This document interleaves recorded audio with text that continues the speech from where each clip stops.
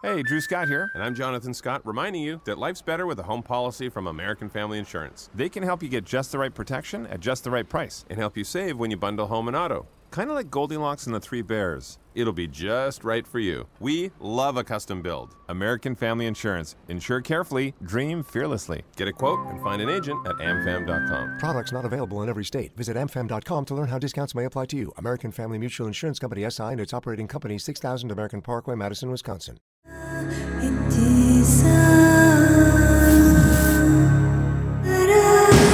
This is True Crime Psychology and Personality, where we discuss the pathology behind some of the most horrific crimes and those who committed them from a scientifically informed perspective. I'm Dr. Todd Grande. I have a PhD in counselor education and supervision, and I'm a licensed professional counselor of mental health. Dr. Todd Grande, that's my YouTube channel. Today's question asks about female sex offenders, and specifically about a specific type of female sex offender, which is a female offender that's a high school teacher and has a relationship with a high school student. We see all these examples in the media like Catherine Murray, Stephanie Ragusa, Pamela Rogers, and probably among the most famous would be Deborah LaFave and Mary Kay Letourneau. There are actually hundreds more as well. This has been something that has been quite common in the United States and in other countries. So I think it's important to be clear, particularly with this topic, when we talk about female sex offenders.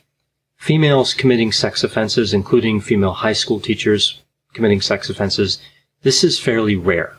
We see a lot of this in the media. We see a lot of these cases have been all over the media, on the internet, but the instances of these types of offenses, the prevalence is actually fairly low. So in this video, I'll be talking about female sex offenders in general, and then I'll move to talk about the female high school teacher sex offender and the type of sex offender category that fits into, and some other information about that. So let's start first with the idea of female sex offending, and then we'll move to the specific type. So females, we know, are involved in a minority of sexual offenses. The research here is unfortunately scarce. We don't see a lot of research on female sex offending, but depending on what type of research you look at, it's thought to be around 3 to 5%. So if we look at all the offenses, 3 to 5% of the offenses are committed by females. Now, if we look at some of the victim statistics, we see more variance and a wider range. So individuals who indicated that they were a victim of a sex offense perpetrated by a female, this ranges from about 9 to 24% of victims. So 9 to 24% indicate that they were abused by a female. We do know as well that female sex offending is gradually increasing, or it's being detected more, or a combination of both. Again, we don't see a lot of research on this, but if I had to guess, I would say that we're better at detecting it, and it's probably been happening for a long time, but also the occurrences may be more frequent as well. I think that the detection is the real area of change, though. I don't think the occurrences have increased that much. But again, we do need a lot more research on this subject before we can really know with any level of certainty what's going on. Another challenge with female sex offending is we believe it's underreported, and underreported by a wide margin. And there are a number of reasons for this. One reason is that male victims oftentimes do not report abuse of this type when the abuse is committed by a female because they're afraid that they won't be believed. We also know that female sex offending tends to be minimized and misunderstood. There are a number of misperceptions and myths about female sex offending. For example, we see this prevalent perception that women are incapable of sexual aggression. And of course, we know that's not true. We see this perception that if a female is aggressive, then a male offender must be manipulating them. We see this perception that female sex offenders aren't really dangerous, and the type of abuse that they commit is not really traumatic. So that's another myth around female sex offending. We also see this myth that female sex offenders only target adolescent boys. And I think one of the reasons this myth exists is because of the female high school teacher sex offender coverage in the media, how this has been really focused on. So people tend to believe that female sex offenders must only target adolescent males. In the area of people not believing victims, we see that there's this idea that if somebody comes forward and claims to be the victim of female abuse, they're really just fantasizing. And this is particularly the case when males come forward and say they've been abused by females. Another myth here is that a female sex offender who seduces a teenage boy or girl is really not committing abuse, but rather they're having a consensual relationship, which has been misunderstood through the criminal justice system. So again, a lot of myths here around female sex offending, a lot of perceptions that make it easier for female sex offenders to offend and harder for them to get caught. Again, the underreporting component. In the mental health community, we know there are problems with perceptions of female sex offenders too, as a lot of mental health professionals will reframe abusive incidents which are committed by females in non-abusive terms. So if a male commits a sex offense, it's interpreted one way by mental health professionals, but when a female commits a sex offense, it's thought of much differently. It's thought of, again, as just something that might be more normal and more typical and not really criminal or abusive. So there's a lot of work in terms of the general public and their perception, but also mental health professionals tend to misunderstand and misperceive female sex offending as well. So really overall, these myths contribute to this idea that society romanticizes and minimizes the impact of female sex offenders. And we see this with female sex offenders, whether they're high school teachers or not. Throughout all female sex offenders, this seems to be the case. Now, it's interesting because a lot of the time when we talk about female sex offenders, when we talk about male sex offenders, individuals will point out there's differences, right? Mental health professionals, the general public will point out that there must be a lot of differences between these types of offenders. And there are, and I'll talk about some of those differences. But in terms of violence and intrusiveness of abuse, there are actually more similarities between males and females than differences when it comes to sex offending. So some of the key differences, well, we see in terms of the criminal element, in terms of forensic population, recidivism is much lower for female sex offenders as compared to male sex offenders. The recidivism rates for females who sexually offend are about 1% over a 6.5-year period. That's what we see from one study. We also see that female sex offenders tend to be younger. They have fewer educational and vocational qualifications, and they tend to have histories of more severe physical, emotional, and sexual abuse as compared to male sex offenders. Now, the research literature describes the typical female sex offender, but it is important to understand there's a wide range of characteristics when it comes to these offenders. But in terms of what we see as typical, what seems to be fairly common, a female sex offender is often Caucasian, in her mid-20s to early 30s, has a history of physical or sexual abuse, I mentioned that before, has a variety of mental disorders, including substance use disorders. She would tend to be socially isolated, as well as having a history of dysfunctional romantic relationships. So again, that's the typical female sex offender we see described in the research literature.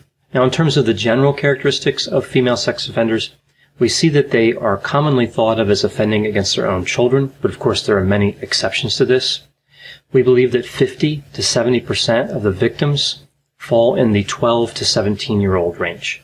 But again, we think underreporting is a significant problem, particularly with individuals younger than this. So we think there are more instances of children who are under the age of 12 being abused by females, and those are drastically underreported. Whereas in the age from 12 to 17, they're just regular underreported, for lack of a better way of putting it. So underreporting is a problem across all ages, but specifically it's a large problem for younger ages. Other general characteristics of female sex offenders would include high levels of impulsivity. So when they're having strong emotions, they have difficulty holding in reactions. They tend to act on both positive and negative emotions. We see that emotional instability is fairly common. Poor cognitive problem solving is common. And more female sex offenders have co-perpetrators as opposed to male sex offenders. A lower percentage of male sex offenders would have a female sex offender co-perpetrator. So this is, again, talking about female sex offenders in general. So what about specifically the female high school teacher sex offender? This is, again, what's been covered in the media a lot, and I've received a lot of questions about this. Judy was boring. Hello. Then Judy discovered ChumbaCasino.com. It's my little escape. Now Judy's the life of the party. Oh, baby, mama's bringing home the bacon. Whoa, take it easy, Judy. The Chumba life is for everybody. So go to ChumbaCasino.com and play over 100 casino-style games. Join today and play for free for your chance to redeem some serious prizes.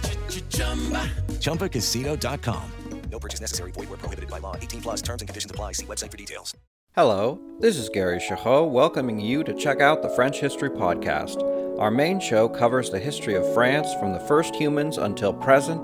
If you liked Mike Duncan's The History of Rome and wanted a similar program covering the land of beauty, culture, and love, we are exactly that. We also host world-renowned scholars who have delivered guest episodes on their specialties, including 18th century pirates, revolutionary booksellers in 20th century Paris, the special friendship between the Marquis de Lafayette and Thomas Jefferson, and numerous others. Learn what you love and listen to the French History Podcast today. Well, the types of female sex offenders aren't really well understood. We don't see a lot of literature that has broken the female sex offending phenomenon into several types. But the little research we have indicates that there is a teacher-lover offender type. Sometimes this is also referred to as the heterosexual nurture type of female sex offender. So I'm just going to refer to this type as the teacher-lover. That's the more popular category for this type of behavior. So what do we know about the teacher-lover offender from the research literature? Well, this type of offender typically has no feelings of wanting to harm her victim, and typically does not regard her partner as a victim. So this is different than what we would see with other types of female sex offender. We do know, however, there is grooming. A lot of people think that there's grooming with sex offenders with younger children, but with adolescent victims, it doesn't happen, especially with female sex offenders. But actually it does happen. It's fairly common. We see that grooming may begin with giving a student special attention, rewards, or support. And this is really, of course, very powerful because the teacher is in a position of power. So any type of extra attention could have a real effect on an adolescent. So examples here would be preferential treatment of a student, excessive time spent alone with a student, or spent outside the class with a student. We also see repeated time spent in private spaces with a student and driving a student to or from school. So all these would be potential indicators of special attention that could be related to female sex offending. Of course, not all those situations would tie directly to this. These are just risk factors. These are just elements that we see that are somewhat connected with this type of offending, the teacher-lover offender type. Now, another interesting element about the teacher-lover offender is there's this belief, I think, that some of these relationships are just misunderstood. That, say, a 24 to 28-year-old teacher will be interested in a 16 or 17-year-old student, and it's really quite normal. Like they're just two people being attracted to one another. But that's not what the research indicates. The research indicates that these female sex offenders actually target troubled or needy adolescents. So again, the myth is that the victim chooses the offender as much as the offender chooses the victim. That's the stereotype, but that's not really what's happening. Female sex offenders, these teacher-lover offenders, are targeting specific types of adolescents. So this whole idea that the victim is mature or confident or was emotionally ready to have this relationship, that's just not what the evidence indicates. We see that these teacher-lover offenders select victims that they believe they can control, and they ramp up these sexual activities gradually. So they'll engage in touching and other types of physical contact to see how a victim is going to react, to see if the victim runs and tells somebody, or if they start to just confide in that teacher. So it really is a predatory relationship. It's not a consensual type relationship gone astray or misunderstood by the law or anything like that. It's also not a matter of just opportunity, right? A lot of these female high school teacher sex offenders, these teacher-lover offenders, could be with a number of other people who are in the correct age range, and many times they are. Several of them are married. So again, it's just not a matter of a misunderstood situation. I think that's how sometimes people incorrectly understand it. Another grooming behavior we see with these teacher lover offenders is trying to gain the trust of the parents. And we think this is to gain access to the student, and it increases their ability to isolate the student, which again is part of what they're doing gradually as they move toward sex offending. Now, one of the things about this type of offender is they have a difficult time understanding that the relationship was not based on equality. So even though they're targeting these students, as I talked about before, they're not intending to do harm, and they believe that there's an equal relationship. Of course, we know it is abusive, and we know that these teacher-lover offenders have a higher rate of severe emotional, physical abuse, and sexual abuse, even as compared to other female sex offenders. So this may explain why they're more likely to get confused and think the relationships are equal. We also see they tend to have a history of inconsistent parental-child interactions when they're growing up. And this is interesting because we know that this type of inconsistent parenting also tends to be associated with the development of personality disorders. So there could be some association here between some personality disorder features and this type of female sex offending. Another interesting aspect of the teacher-lover offender, and we see this again from studies where there aren't large sample sizes, but many of these types of offenders report that they felt brutalized by adult men, and then that's what led them to turn to adolescent males. And when they did that, they felt like they reverted to their own adolescent feelings and behaviors. So to frame this psychodynamically, it's a type of regression that's going on. They're regressing to an earlier stage of development. We see that the teacher-lover offender relationships are characterized by an offender that hopes that the adolescent male will love her and accept her, again in ways that adult males did not. And they believe that they can share their innermost feelings with the victims, and they also idealize the romantic component, especially in the early stages of the relationship. But interestingly, they still report that the victims hurt them by rejecting them later on. So again, we see a lot of distortions going on here with the teacher-lover offender type. So just to kind of sum up the teacher-lover offender and some of the things we see in the research literature and some of the myths we see, it's not about opportunity. It's not that the offender believed that they didn't have romantic opportunities in other places, so they just kind of went with who was convenient. That's not what's happening. It's not about misunderstood lovers. It is child abuse. And it's not just an age difference. Again, the power differential between a teacher and a student is tremendous and can't be underestimated. So even though sometimes the age difference in the number of years seems limited, like a 21-year-old teacher and a 17-year-old victim, it's only 4 years. It wouldn't matter if the female was 54 and the male was 50. But at that stage of development, 4 years is a big deal, and that power difference is really just tremendous. So given what we know about this type of offender, we know, of course, with all victims, we need to provide mental health care to them. And there's a lot of different research articles out there about how to treat child sexual abuse. But how about treating the offender? What can we do to help the female high school teacher sex offender? Well, unfortunately, there are few treatment protocols or programs available for female sex offenders of any type. So this is an area where we need more research, and we need to develop methods that can help treat these types of offenders. We just don't know enough about this phenomenon yet to really have solid treatment protocols available. What makes this even a little bit more challenging, specifically with female sex offenders, is even when they're convicted of a crime, 45% will never admit to the crime.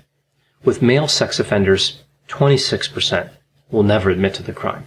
And of course, we believe that admitting to the crime is a step on the road to recovery and a step in terms of reducing recidivism, right? It's understanding what someone did wrong and then giving them tools to not do that again.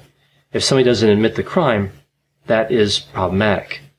Also, when female sex offenders do admit that they committed a crime, they tend not to forgive themselves as quickly or easily as compared to male sex offenders. So we see kind of an interesting dichotomy, right? We see a number of female sex offenders that won't admit that they did anything wrong, period. But then when they do admit it, the other group that does admit it, they don't want to forgive themselves. They also tend to be angrier at themselves for having committed the crimes, and they tend to develop more empathy for the victims over time as compared to male sex offenders. So we see some areas in terms of treatment where we can be hopeful, but also some challenging areas as well, specifically with female sex offenders. This has been True Crime Psychology and Personality from Ars Longa Media. This content is for educational and entertainment purposes only. Ars Longa, Vita Brevis. Hello, it is Ryan, and we could all use an extra bright spot in our day, couldn't we? Just to make up for things like sitting in traffic, doing the dishes, counting your steps, you know, all the mundane stuff. That is why I'm such a big fan of Chumba Casino. Chumba Casino has all your favorite social casino-style games that you can play for free anytime, anywhere with daily bonuses. That should brighten your day a little. Actually, a lot. So sign up now at ChumbaCasino.com. That's ChumbaCasino.com. No purchase necessary. VGW Group. Void where prohibited by law. See terms and conditions. 18+.